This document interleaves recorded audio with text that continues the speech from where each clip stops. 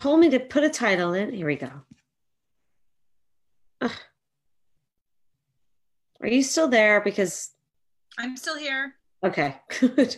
Here we go. It's redirecting to Facebook Live, it says again. Okay. Here we go. All right. Here we are. Okay, great. There we are. Are you with me, Scarlett? I think we're live now. Those technical difficulties are always fun. That's right. You got to be flexible and flow with it. Gotta go with the flow. Gotta go with the flow. So great to have you here, Scarlett. It's such an honor to have you here with me for the meetings with the masters and just to have a conversation, right? Two moms, we've had them heart to hearts and some conversation about, the amazing ways we've grown as a result of losing our children. And I want to thank you and acknowledge you for sharing your journey with me thus far. And I'm excited to continue to learn more about you and your journey and what you're bringing to the world as a result and in memory and honor of your son. So guys, this is Scarlett Lewis. I'm very excited to have her here. She's an international speaker, author. She's bringing the Choose Love Foundation, Jessie Lewis Choose Love Foundation. I'll let you introduce yourself. How about that? Okay, sure. That's I walked away from my notes to get it the right way. I switched places. Hi, everyone. It is such an honor, Gina, to be here with you and all of your followers. My name is Scarlett Lewis. I'm the founder of the Jessie Lewis Choose Love movement. It's called a movement because that's exactly what it is. It's a message and a practice that's being spread and a program throughout the United States and the world. It's based in social and emotional learning. And for those of you who aren't familiar with that term, that's actually learning essential life skills like how to have healthy relationships and meaningful connections, how to make responsible decisions and manage our emotions and be resilient in times of difficulty and challenges and roadblocks like we're all in right now. And these are the skills and tools that social and emotional learning give to us. They're not innate within us. We have to learn them. And I made this my life's mission because my 6-year-old son, Jesse McCord Lewis, was murdered in his first grade classroom alongside 19 of his classmates and 6 educators at Sandy Hook Elementary School in one of the worst mass murders in US history. I knew instinctively that was 100% preventable. And I was guided by a message that Jesse had written on our kitchen chalkboard shortly before he died. He wrote 3 words: nurturing, healing, love. I could literally, I'm sitting right around the corner from this chalkboard because I'm in my living room and it's in my kitchen. My father put plexiglass over it so we would keep it forever. But I found that this message that was phonetically spelled, I mean, he was in first grade and just learning to write, but it's very clear what he was trying to say. And I knew instantly, it was so simple, but not necessarily easy, that if Adam Lanza, who was the shooter in our case and the former student from Sandy Hook Elementary School, whose mother had taught at the school as well, had been able to give and receive nurturing, healing love, the tragedy would never have happened. I mean, I look at that message, I realized that instantly, and I knew that I'd be spending the rest of my life spreading that message. I didn't know in what capacity days after the tragedy, but then I was introduced to a doctoral professor who's the director of the Compassion, Creativity, and Innovation Center at Western Connecticut State University. I said, Dr. Cook, here are these words. I'm not exactly sure what they mean, but I know that I was put on this earth to spread this message. How do I do that? And a couple days later, he comes back and he says, well, those 3 words are in the definition of compassion across all cultures. and it's called social and emotional learning. It was the first time I'd ever heard of it. I started learning about it, and I realized really quickly, I don't have these skills and tools. I mean, I was a college graduate and I had some pretty cool jobs. I was an investment banker and bond trader. I wrote for a paper and did a little bit of everything, but I was not socially and emotionally intelligent. I was a mom of 2 kids too. And so through this whole process, I will say that I have learned these skills and tools, and you learn them, and then they become a practice, by the way, because life is this beautiful thing that gives us opportunities every day to practice our social and emotional intelligence. But that is the movement. So within the last 4 years, well, I realized how important it was. I looked at the research behind social and emotional learning and how it not only helps kids, it's easy to teach, by the way, not only helps kids get better grades and test scores, higher graduation rates, less stress and anxiety, less behavioral issues. It is a statistically effective way to reduce and prevent bullying. And then it goes all the way in later in life, because we use these skills and tools throughout life. Yeah. And you have adults that have less incarceration rates, less mental health issues, less emotional distress and mental health issues, and even less divorce rates. Yes. And so I thought, wow, this is incredible. I've never heard of it, but why doesn't every child have access to this? If we know this, and it's been around for decades, by the way, why doesn't every child have access? Maybe they do. So I remember going to the curriculum director at Sandy Hook Elementary School, and this is just a couple months after the tragedy, or maybe even a month. Yeah. And I said, hey, there's this thing called SEL, and it's so incredibly important, and it would have saved my son's life. Because if Adam Lanza had been given these skills and tools, he would have been able to manage his emotions. He would have been able to have relation, some sort of connections, right? And he had suffered so much. It was way too easy when things go wrong. We just want to blame. Who can we blame? And it was too easy to blame Adam and his mom, because if it was really their fault, it would never have happened before, and then it would never happen again. But wait a minute, this is our new normal. We have, unfortunately, 1 school-related shooting per week in our country, not now during the pandemic, but the issues haven't gone away. So, so she told me, oh yeah, I've heard of it. And we spent a tremendous amount of money on a program. We didn't have enough to train the teachers, because the educators need to be trained in this as well. So we did this train the trainer thing. We sent like a very small few out to get trained. They were supposed to come back and train the trainer. That kind of broke down, which it usually does. And because our teachers, by the way, are superheroes. They have so much on their plate. And so she said to me, it never got out of the box. And those words literally branded a hole in my brain. I went back to my house and I thought, I have to create something that is going to get out of the box, something that is going to benefit educators as much as it benefits our kids, that people are going to resonate with, that creates a heartfelt reaction. Opening hearts opens minds. And so I worked with all sorts of education and all sorts of different professionals. And we created the Choose Love Enrichment Program, now called Choose Love for Schools. And within the last 4 years, by word of mouth, it's now being taught in every state. In some states, it's the most taught social emotional learning program in 100 countries. Say it again, Choose Love. So the website is chooselovemovement.org, and it's called Choose Love for Schools.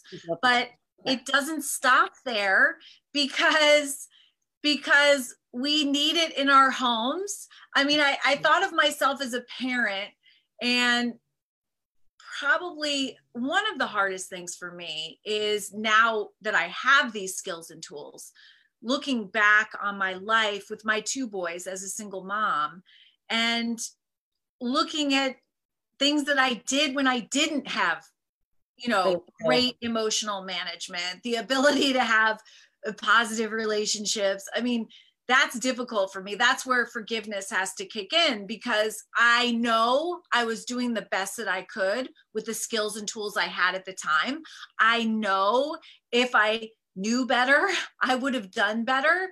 Yeah. And so I do have to kind of look beyond that, but we have a program for homes now. And then that goes into communities, because community members were saying, you know, mayors, police departments, chambers of commerce, hey, we want to get involved in this. We want to choose love. We want to learn social emotional learning.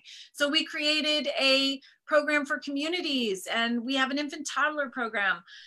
We now have a workplace program, because we had employees as well as owners coming to us saying, hey, we really need this in the workplace too. This really needs to be a consistent message throughout all of humanity, because we are so similar. We're all connected in the want and need to love and be loved. We all feel pain and suffer as human beings. This COVID-19 thing, ironically, with all the social distancing, has really brought us more together, because we realize, oh my gosh, here's another connection. We're all susceptible to COVID-19. We can all get sick.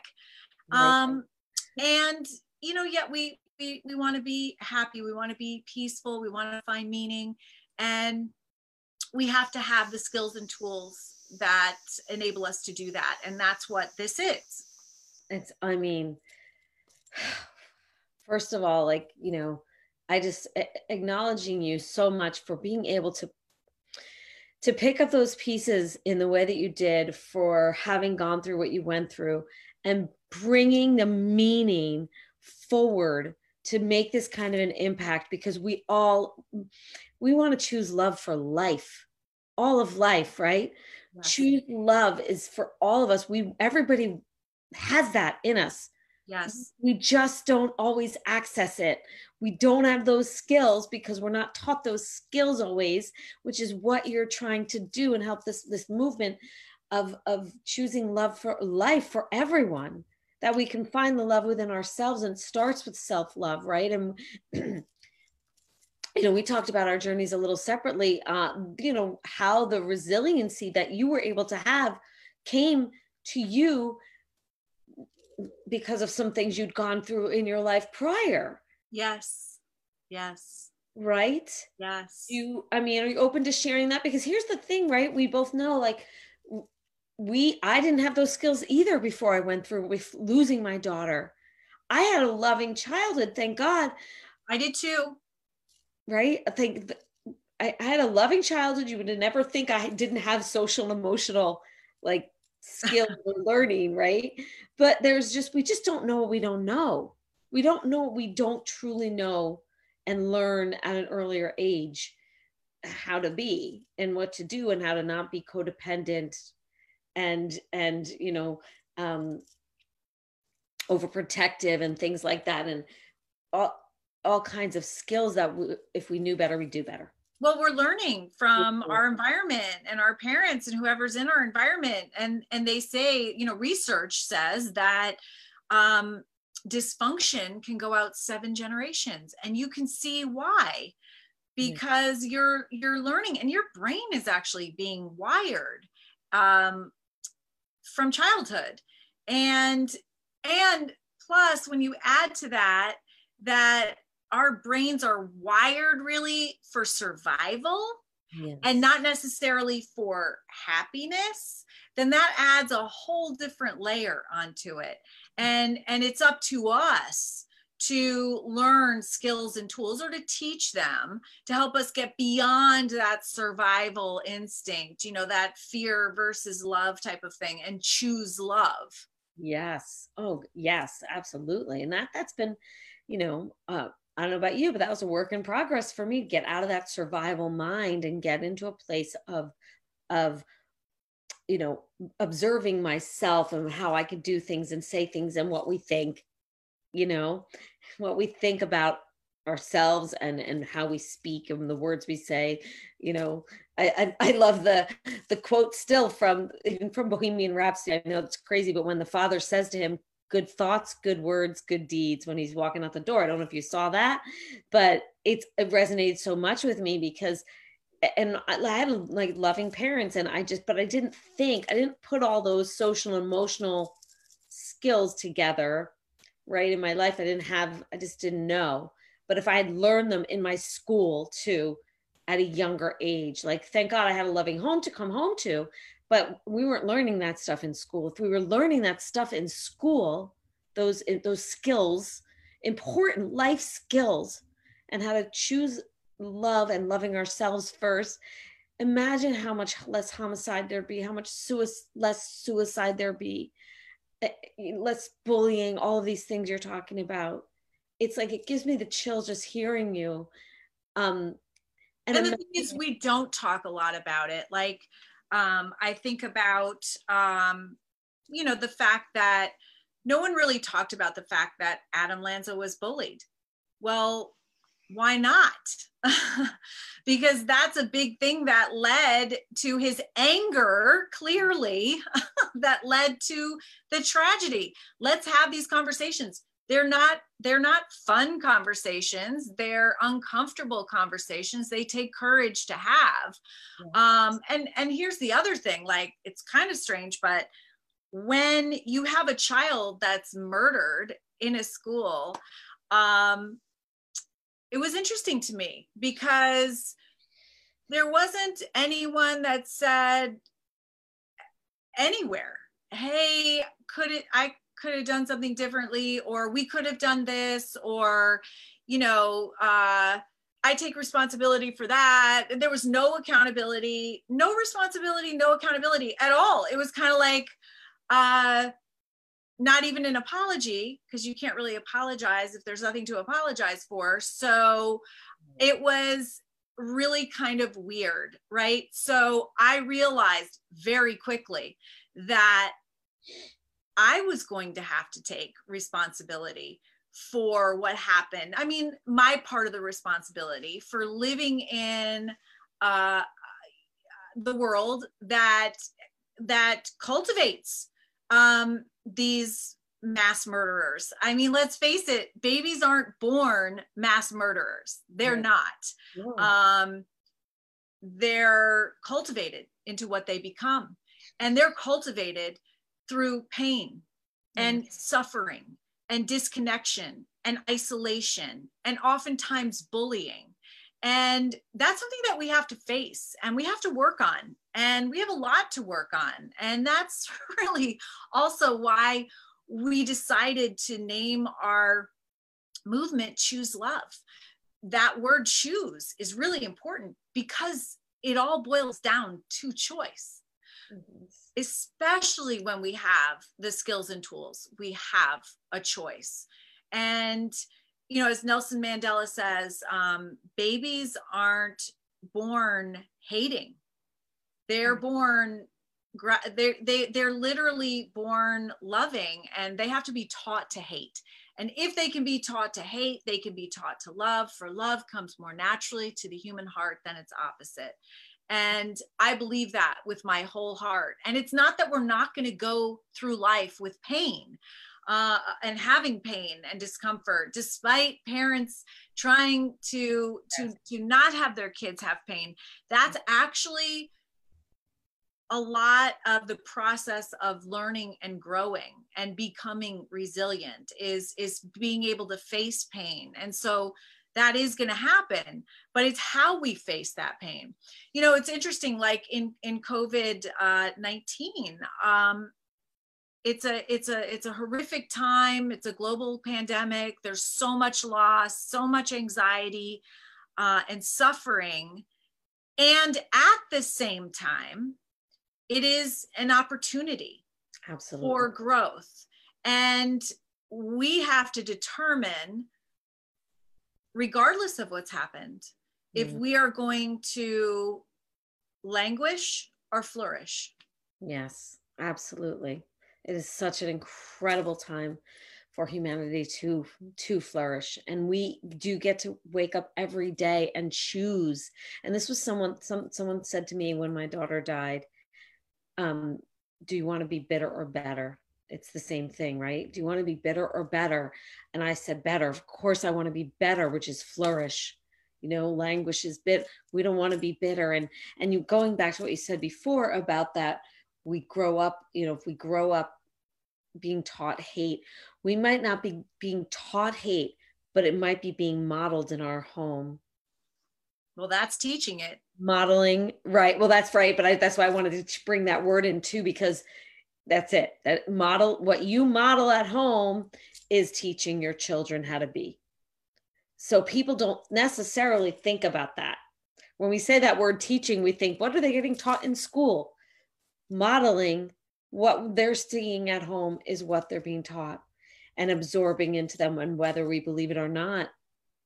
Like I remember, and I have to think about I have to think about how I had to take accountability for how my marriage crumbled there after my daughter's death, and got very tumultuous. And we both had anger and sadness and pain in our hearts. And so guess what we would do is fight and conflict and conflict. And whether I thought our living children were hearing it because they were in the other room, or, and weren't hearing it, we were thinking they weren't hearing it.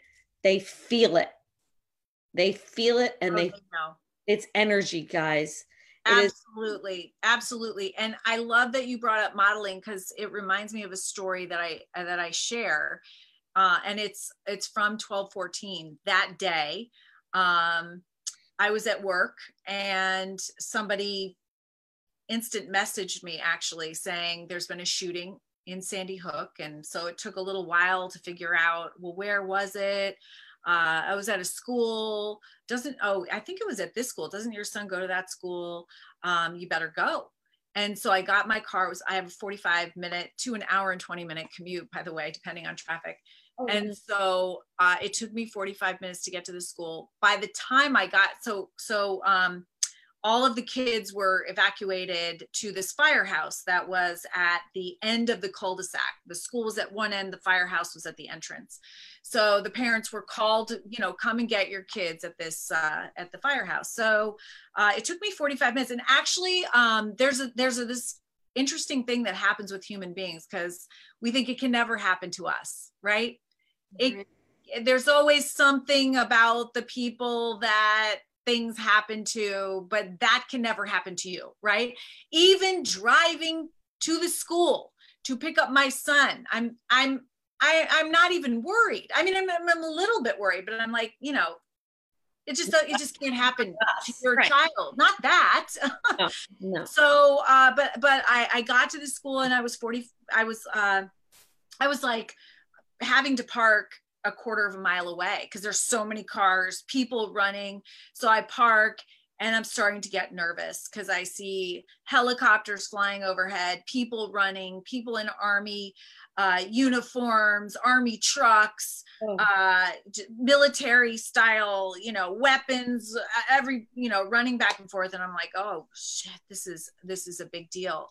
So I get to the firehouse, and by the time I got there, most of the kids had been evacuated and already gone. So I'm going up to official looking people, like, have you seen Jesse? I don't know. I think he went over to that house. And so I was like, oh, okay. So I went over to the house next door. The guy that owns the house was like, no, I think he went over to the daycare center. So Jesse's dad and I are like texting back and forth. Well, you look at the daycare center. Finally, it was like, you look at the hospitals. I'm going to stay here. And during all of this, and then there's this rumor that there's a second and third shooter. So you've got police breaking into homes around looking for them. Anyway, it was like chaos.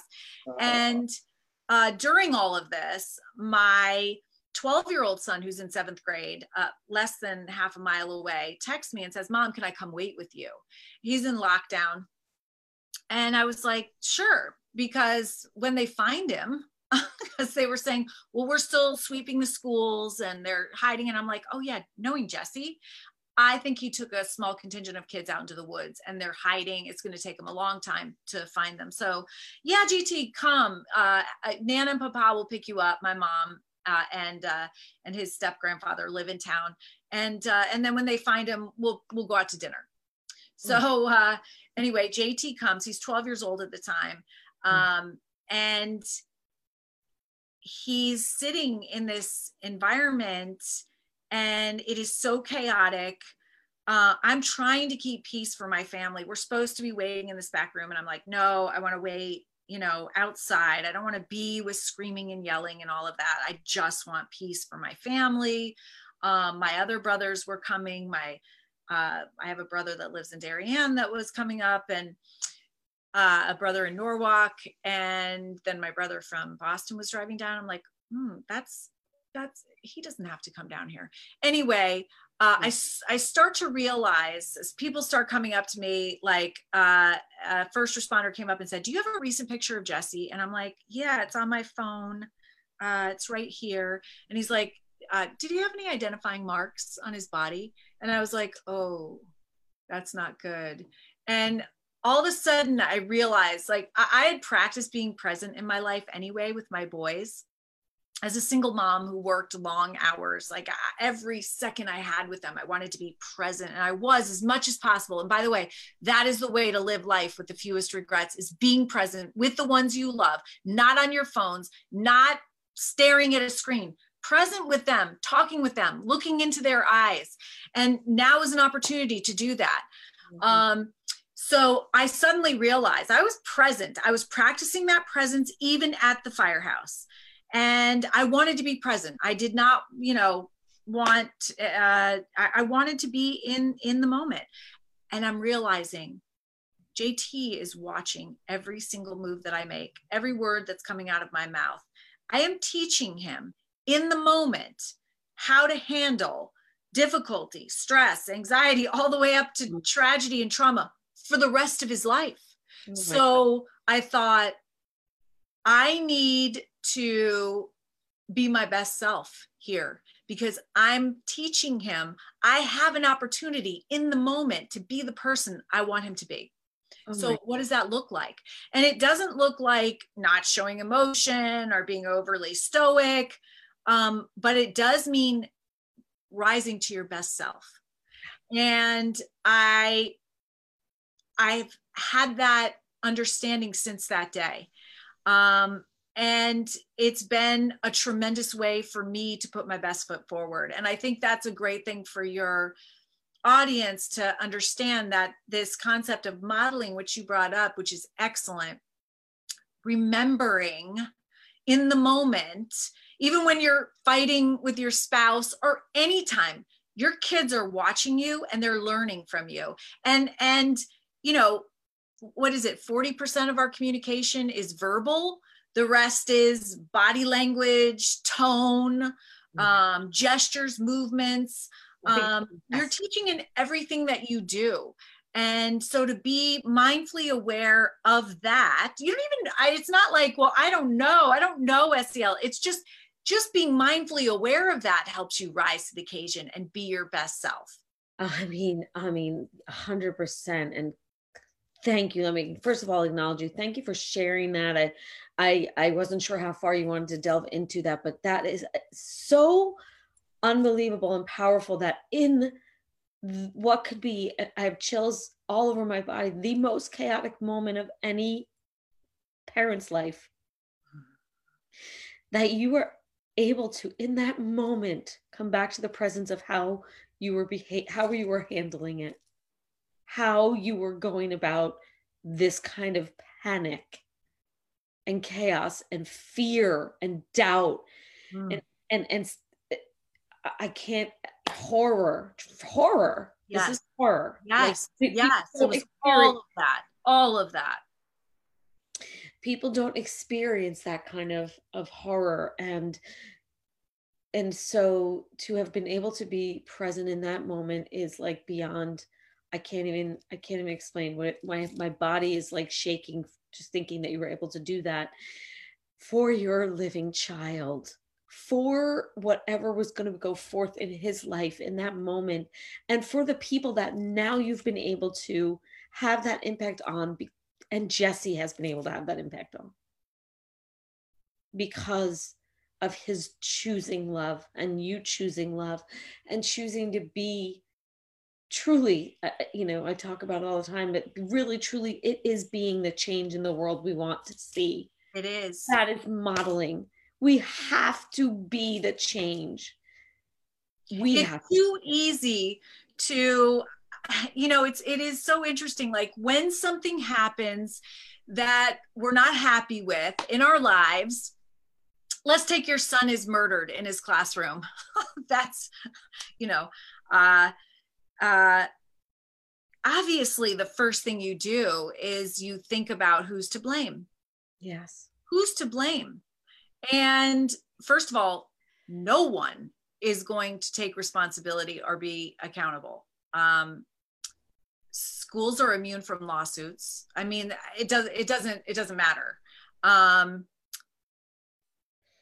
So the thing is, when we do that, and Brene Brown talks about the definition of blame, which is the off-putting of pain and responsibility onto somebody else.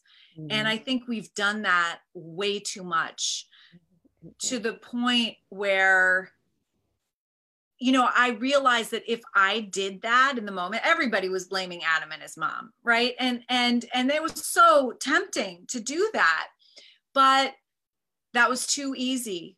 And so if I did that, if I blamed Adam and his mom, I would become their victim.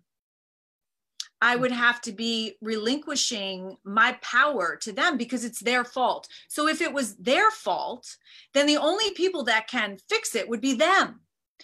But if I took my part of the responsibility for what happened, then I could be part of the solution. And that was really empowering to me. And it was funny because that was probably the only thing that my parents are divorced. The only thing they've agreed on in the last 30 years is that I should never say that.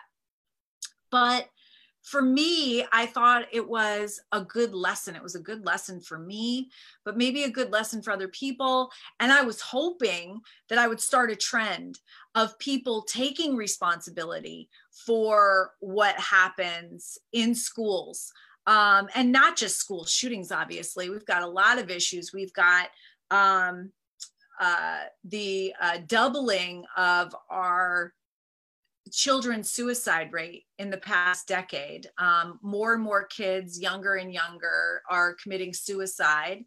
Yes. They're committing homicide as well, more than ever. We have a substance abuse issue, not just with our kids, but with adults. And we have more people dying of overdoses than ever before in the history of mankind. That number is expected to escalate. That was pre-pandemic, by the way. Now we've got online liquor stores, sales up by like 243%. We've got antidepressant medication up by 35%. Wow. And I could go on. But the other issues are loneliness. And there's an epidemic of loneliness. That was pre-pandemic. So, when you think about where all of these issues start in the body, I mean, we had an anxiety epidemic. Oh, for sure. Before. and where do all of these issues, take loneliness, for instance, where does it start in the body? And, when I ask audiences that, they, people grab their heart or they make this motion, like my stomach. But really it starts here as a thought. Yeah. I am lonely. Because, it doesn't matter if you're with people or not, you can still feel lonely. Then that thought travels down and to your heart. Oh yes, it confirms to your stomach. Then you do get that. Then that shoots up this message to your brain. Yeah, you are a real loser and you're alone. And so then, it just increases on itself.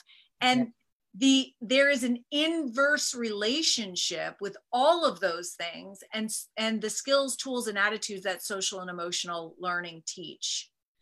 So this becomes so much more important now. So I started this whole thing. Sandy Hook Elementary School tragedy was 7 years ago. This is when I started. Jesse's message of nurturing, healing, love led me directly to social emotional learning. I made that my life's mission. Mm-hmm. And so here we are 7 years later, 7.5 years later. Our programs in schools, homes, communities, and coming workplaces all around the world. And when I started 7 years ago, I would be telling administrators and, you know, principals and educators and parents and students what social emotional learning was, for the most part. Like, most people hadn't heard of it. I had never heard of it. Now, 7.5 years later, everyone's heard of it. It's a buzzword. If you look at all the education conferences, most of the headlines are social emotional learning. Everybody's heard of it. Everybody wants it. Still, it's in less than 10% of US schools taught the way that it's supposed to. 90% check off the box with a week-long kindness program, or having a speaker in, or maybe a after-school event. But really, in order to do social emotional learning the right way that positively impacts the school's culture and makes it connected, kind, loving, compassionate, is to have a comprehensive year-long program that's taught with fidelity, that the languaging is used all the time. It's not a program that's taken off a shelf and then taught and then put back up. It's like a lifelong practice. We've got to have our parents in it. We've got to have our communities in it. So this has been my message. And then the pandemic hit. Right. And, you know, it's interesting because I connected social emotional learning with school safety very early on, because all of these external safety measures, by the way, which Sandy Hook had all of that. We were very progressive. We had just had an active shooter protocol drill 2 weeks before the shooting. We had single point entries and all the door locks, and we had everything that you could possibly have. And of course, we know that that can't prevent a shooting. But the most important part of school safety is cultivating safety from the inside out of every individual at that school. And you do that through social and emotional learning. It cultivates safety from the inside out by teaching kids how to have healthy relationships, how to manage their emotions, how to make responsible decisions, how to be resilient and even grow through the difficulty that they face in their lives. Kids with those skills and tools are not going to want to harm one another. So really, for school safety, you have to have external, I'm not downplaying the importance of external safety measures, and internal safety measures. And so that was something that we were just realizing, that focusing on hardening the schools really wasn't bringing down the active shooter rate, but that focusing on the culture could precede actually a grievance that leads to an attack. So then we have the pandemic, and now we have kids who are home, disconnected, isolated, on their devices, visiting websites that they wouldn't have before, and perhaps, unfortunately, in situations with parents who are not modeling their best selves. And we have to be ready for them when they come back to school, because they're going to be needing some reintegration help. Oh my, are they ever? God, this is so, so powerful. And it's, you know, it's that internal learning. It needs to be conditioned, right? That taking it off the shelf, like you said, and like our school had like kindness week. Thank you. I know they're doing other things to try to develop social emotional learning, but it has to be conditioned early on, just like those kids were conditioned anger by having angry parents or whatever. It's conditioned in them. And that's what I know this is part of, and what you're speaking of it, that's where it becomes internal. When our body gets it conditioned into our body, right? How to have those skills on the ready, because we're conditioned to those skills. Because those skills were modeled, or at least taught us in school all the time, not 1 week a year, or you know, a month or whatever it is that all different schools are doing. I'm sure you know what I'm talking, you know what I'm saying. It has to be, and I talk about this too all the time. It's like we have to recondition ourselves to a whole new way of thinking and feeling and being and taking 100% accountability for ourselves, our emotions, and our lives. That's a really good point, Gina, because we automatically are reactive. And so we have been reacting to the issues that we've seen. So, okay, we've got bullies.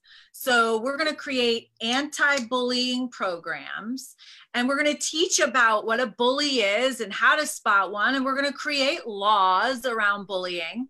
What's happened to bullying? It's escalated, Oh right? We did that with drugs. I mean, the war on drugs. How did that turn out?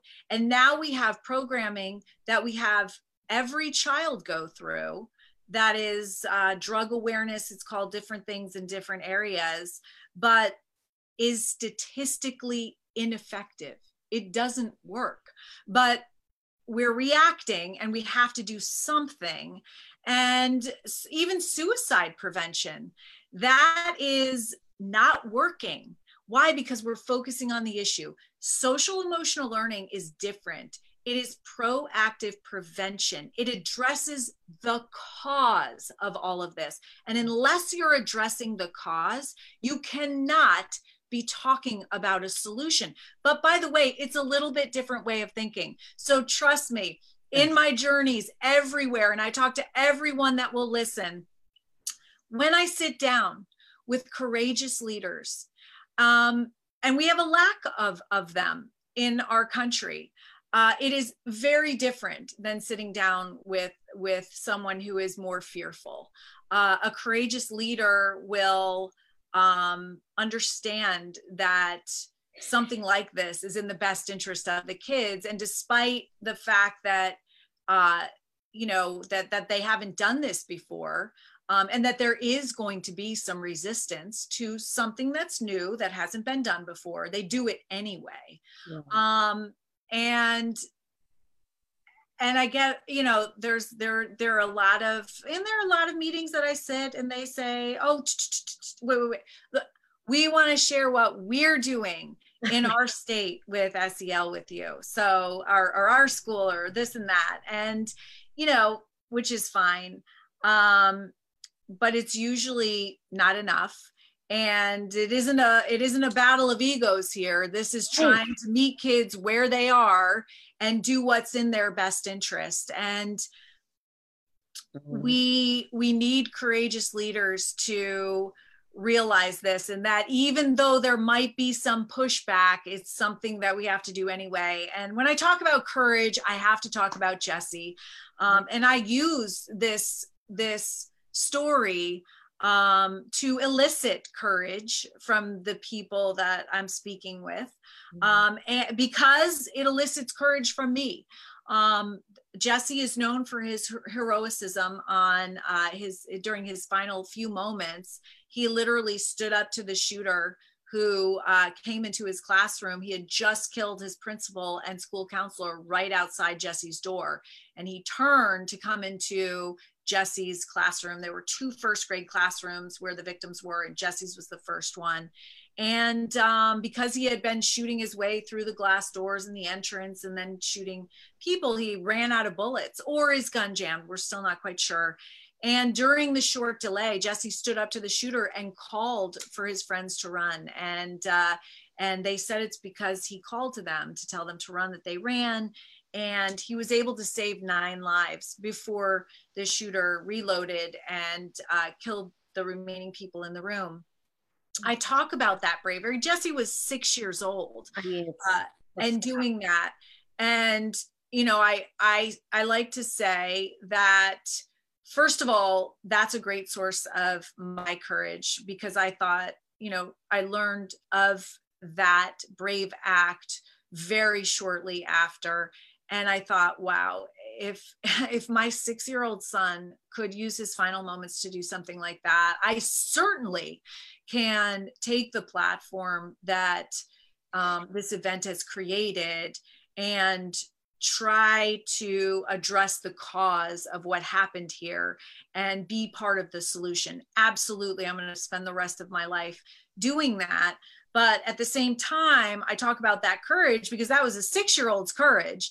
And I'll tell you something, Jesse was an amazing kid, but we all have the courage that Jesse showed. We just have to be aware of it. Courage is like a muscle. This is what research tells us. We need to practice it to strengthen it. Yes. And that is the courage to do the right thing, to stand up for what's right, to speak out, to put our best foot forward, to face our fears. Yes. And that's part of my message. Oh my God. I just it's unbelievable, and every time you tell me that and I hear that, it's just it's amazing.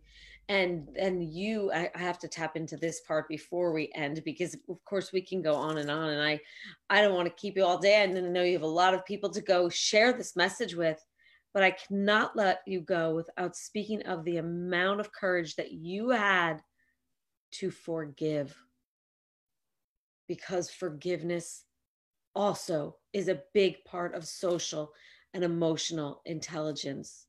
It is a really important piece, right? It's an important piece with our program, for sure. Not every SEL program has it, but it is for people to have that emotional, social, and emotional, just the person, forget the program. Yeah. For people to really earn and own that in their lives. It's something I've had to learn. Forgiveness is so important of yourself. Forgiveness of yourself for not knowing better how to do something different. But takes courage. And then look at the courage that took. I mean, you had the courage to forgive. And I would love you to talk about that, please, before we, for now, wrap this up until future. Yeah, definitely. Courage and forgiveness are probably the most important part of my journey. It's interesting because I knew that someone that could do something so heinous, and anybody who's heard me speak before has heard me say this before, must have been in a tremendous amount of pain. Yeah. And I was never really angry at Adam. I felt compassion for him. And I found out things about his childhood that he had done what every child does. He cried out for help. He had special needs that were known and not met. Yeah. He was bullied, and he was in a tremendous amount of pain. He was isolated. And so my anger was never really at him, but that is a process of forgiveness. But I did also understand, I've learned so much more about forgiveness through my journey and really what it means, really delving into it. But I also knew that if I didn't forgive, that I was going to be another victim of Adam Lanza. Mm. And I literally remember standing in my mom's kitchen thinking, my son is a victim of Adam Lanza, but I am not going to be a victim of Adam Lanza. And JT is not going to be a victim of Adam Lanza. We are going to forgive, and we're going to go on, and we're going to use this to strengthen ourselves and to help other people. It was a choice. It was definitely a choice, and forgiveness starts with a choice. Yes. And then it becomes a process. Because that's not to say that I don't have anger for other things that happened, for people that came in that tried to take advantage, did take advantage of the tragedy, and still try to this day, for, like on Mother's Day, my birthday, Jesse's birthday, Valentine's Day. There are, as you know, a lot of times that you have a lot of sadness. And of course, there are people that also say that the tragedy never happened. And, and that's another opportunity to forgive. Forgiveness is cutting the cord that attaches you to pain. I did not want my life to be ruined. I wanted to have a good life afterwards, and I wanted to grow through this, and I knew that there was a way. I remember, I think this is in my book. I'm sitting on the couch. It's like days after the tragedy, and the state or someone had assigned like a counselor or something to the families, which was actually nice. They came with us to the wake and the funeral and just made sure that we were okay.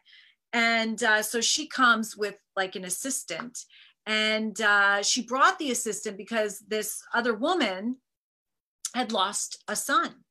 And so, you know, when you're early into it and you've just lost a child, like you want to know how the other parents have lived through the experience, because you are not sure that you're going to. Right. And so I remember both of them kind of knelt at my feet, and I'm sitting at my mom's. I'm in a couch, and Dr. Asher introduces this woman and says, you know, she lost a son. And I was like, oh my God, you lost a son. Like, how did you get through that? And she said, she puts her hand on my knee and she's like, look, I'm here to tell you the pain that you feel right now, you will always feel that pain. Yes. That pain will never go away. There's no way out of this. And like and I was like, stop.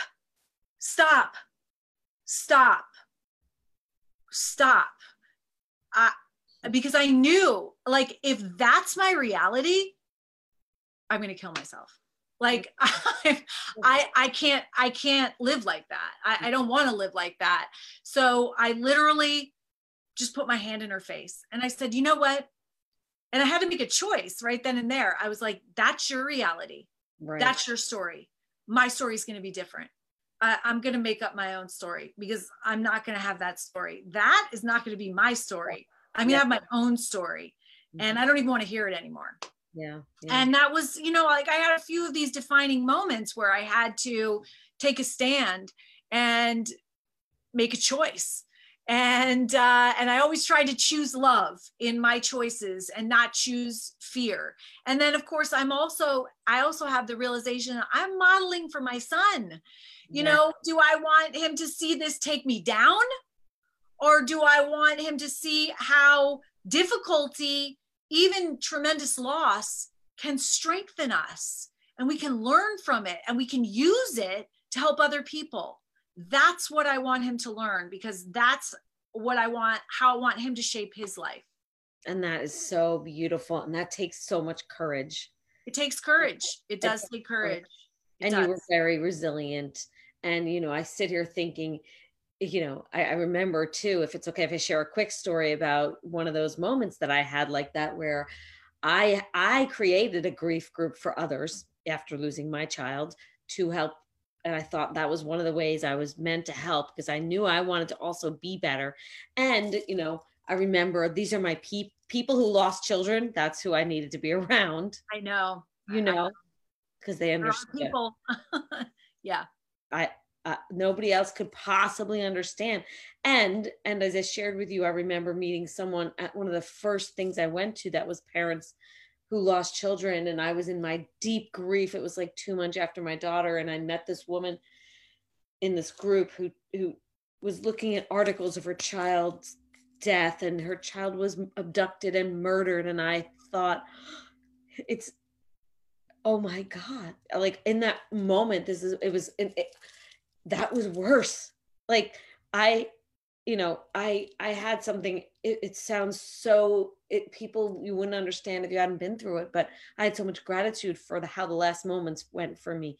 And anyway, I went off track with what I was about to say. But I had to do that too, though. I remember in the very beginning, I had to think of a worse situation.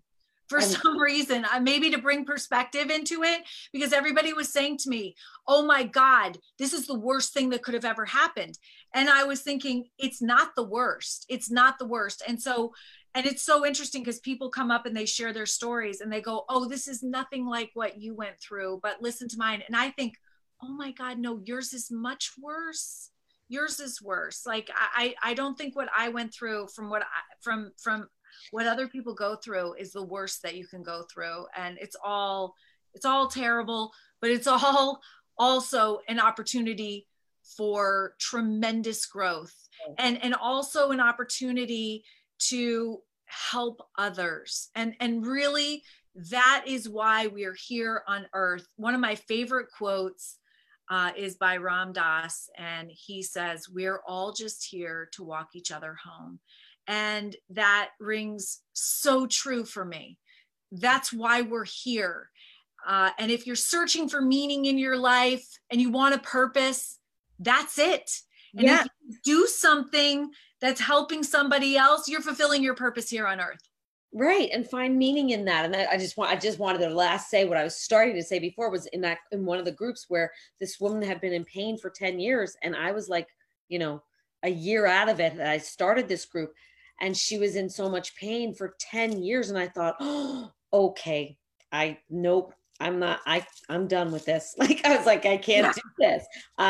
I want to be, I'm going to grow out through this. I want to learn and grow and be, the person I know I'm meant to be, that's somewhere lost in the pain right now, but knows there's so much more to this than I can even put my thoughts to at the moment. Yes. I had the same thinking. Yes. And the same moments where I made the choice, and sometimes you have to make it again, but that's okay. Oh yeah. Again and again, right? Because here's the thing, guys, no matter what you go through in life, we're all going to face challenges.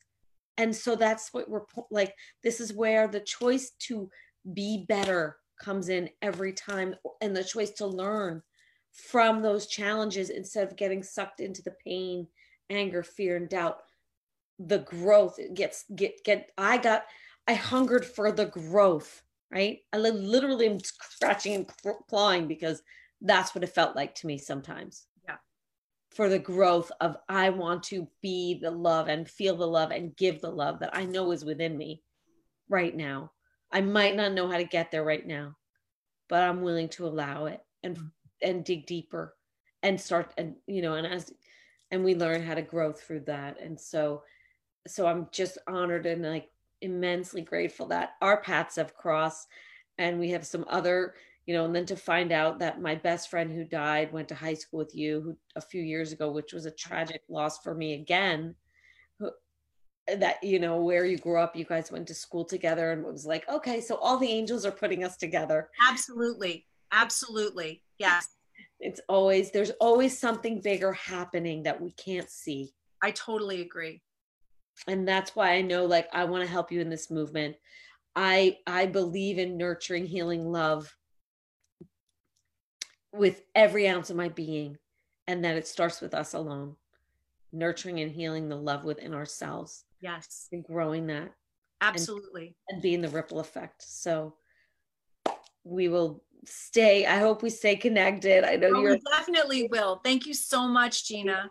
Thank you so much. I'm here to help bring your programs as much as I can out into the world. So thank you guys so much. Please share this video. Share more about the Jessie Lewis Choose Love movement. Let's get this out and let our young kids start to learn how to become the best version of themselves in their lives. Our programs are no cost. We call them next generation, no cost, lifespan. There's no excuse.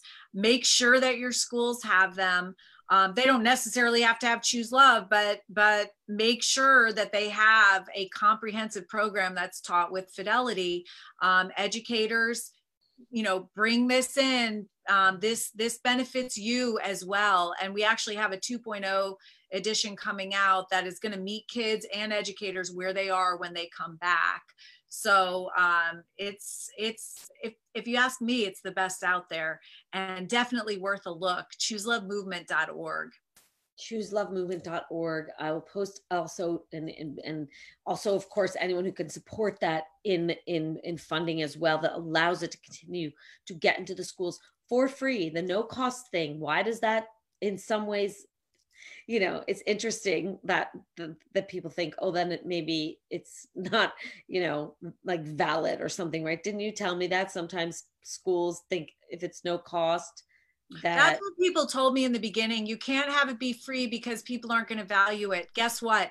They value it tremendously. If you go onto our website, you'll see the expanse that we've had over the past 4 years. It is a tremendous, tremendous program. And it's not just social emotional learning, it is mindfulness, neuroscience, positive psychology, post-traumatic growth, resilience, growth mindset.